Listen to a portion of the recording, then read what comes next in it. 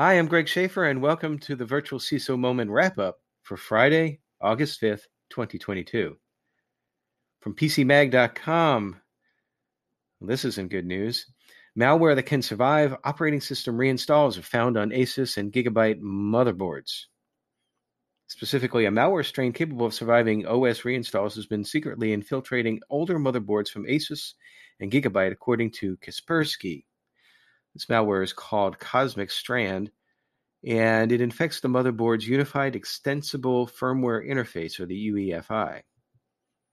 So this has a couple of issues here. It can persist on the Windows machine even if the drive is removed because it's not on the drive, and plus it infects the machine before startup. According to Kaspersky, all of the victims that they saw were using Kaspersky's free antivirus software, so they were likely private individuals, according to the article.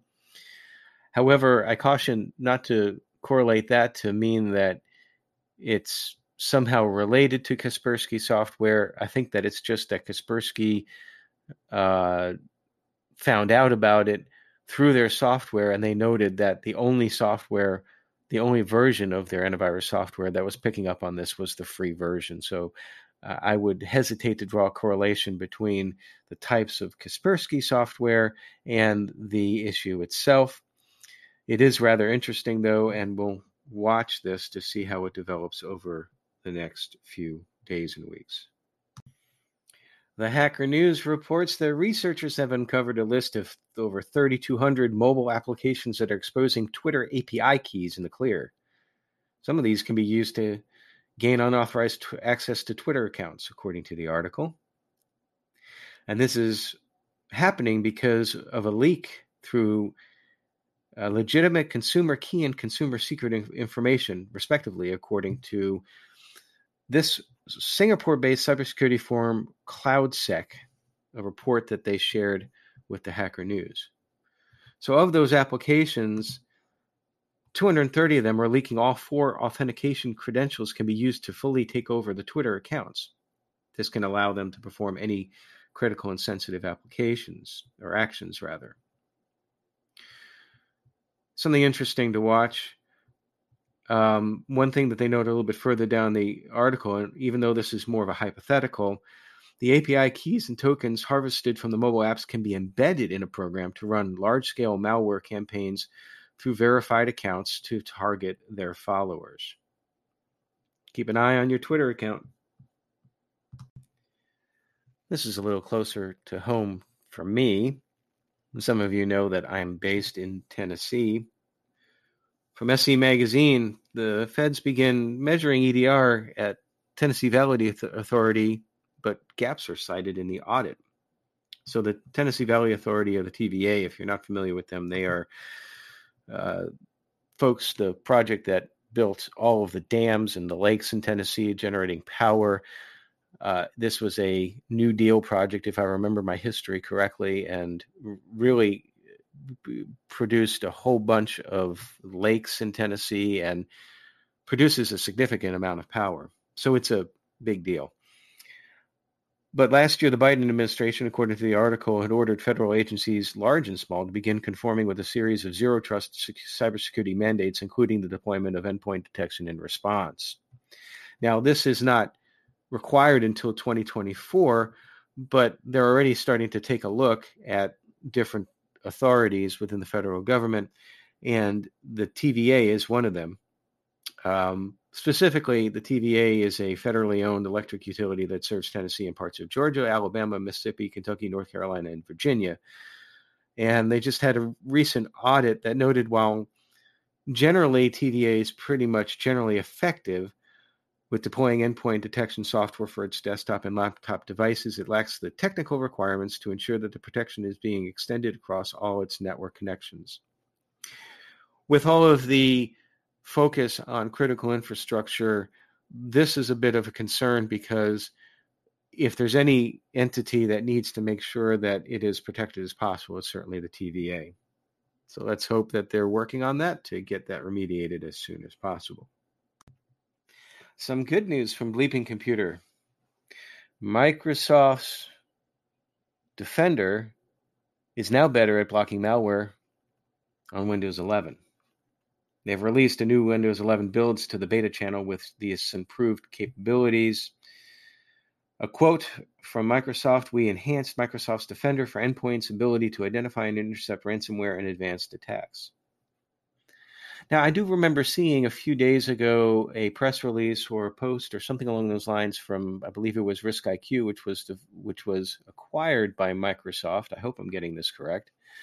And that a poster from RiskIQ noted that some of the elements of RiskIQ are now being implemented into Windows, and I wonder if there's a correlation here. But in any case, it's good to see that Defender is being enhanced to work better against ransomware, because certainly that's still a huge threat out there. It's whenever I ask the question on the Tuesday episodes, what do you think is a significant threat to SMBs, the most common answer is ransomware. Keep an eye on this one. From bankinfosecurity.com. Disintegration earlier this year of the Conti ransomware brand hasn't had an effect on the volume of ransomware attacks. We've talked about Conti on this program several times, and that was pretty much the thought, that they were just going to disband and then reformulate in other groups. Probably the biggest issue with regards to Conti was their group's vow of full support for the Kremlin, quoting from the article, on the second day of official Russian hostilities in Ukraine. Now, this backfired spectacularly by politicizing ransomware payments and amid the European land war. And once that happened, Conti couldn't really go backwards on it. So what's taken its place? Well, right now it looks like that there is something called Coveware, which came from the Conti spinoff Black Cat, aka Alpha V. This was the most commonly seen strain behind successful attacks from April through June. So it's got a rather interesting article. It goes on to talk more about the evolution of the groups of ransomware and maybe gives direction on how it's going. But I think the main takeaway from this is that regardless of what the group is called, ransomware is going to remain a threat. And then somewhat related to that, Ukrainian law enforcement claim to have dismantled a large bot farm used by Russian special services to spread disinformation and propaganda in the country. This from informationsecurity.magazine.com. So this million-strong bot farm was used to, quote, spin destabilizing content on the country's military and political leadership to an audience of over 400,000. The kit apparently included 5,000 SIM cards used to register new accounts at 200 proxy servers designed to spoof IP addresses and circumvent internet blocks. That sounds like a cyber army to me. I'm a little disturbed by the first article about the malware that can survive operating system reinstalls on certain motherboards, and I'll have a few comments about that in 30 seconds. Earlier this week, I remember reading an article or a post, I believe it was a post, someone asking for advice about what they can do with an Apple Macintosh laptop, MacBook. I don't remember the exact type of computer, but apparently it was a company-owned computer, and the person who had the computer separated from the company and returned the computer, but it was left on in a state logged into the person's iCloud account, and the disk was also encrypted. And the poster went on to say that apparently there's really nothing that Microsoft can do about this, or not Microsoft, rather Apple can do about this. Obviously, there's nothing that Microsoft can do about it too. That's a given.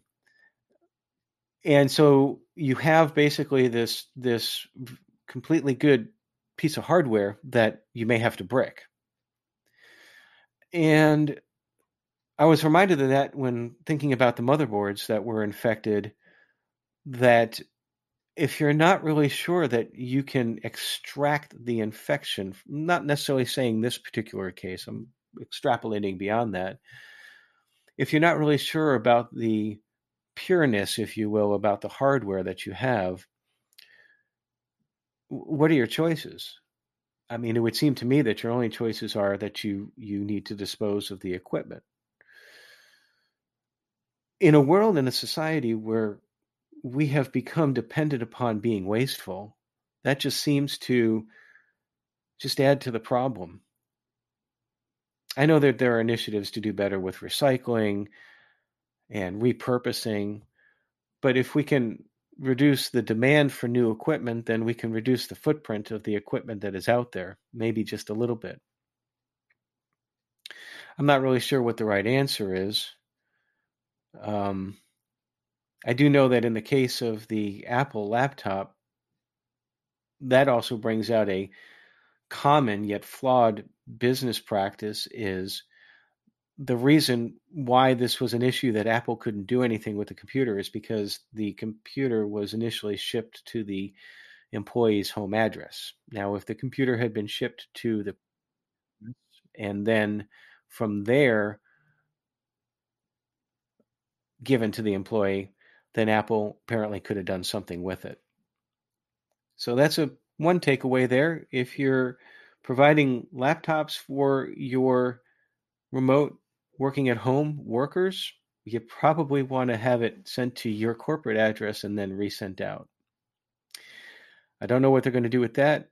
And I don't know what's going to happen with regards to any instance where you have motherboards that are infected. But one thing that does point to is that information security is always interesting. Stay secure.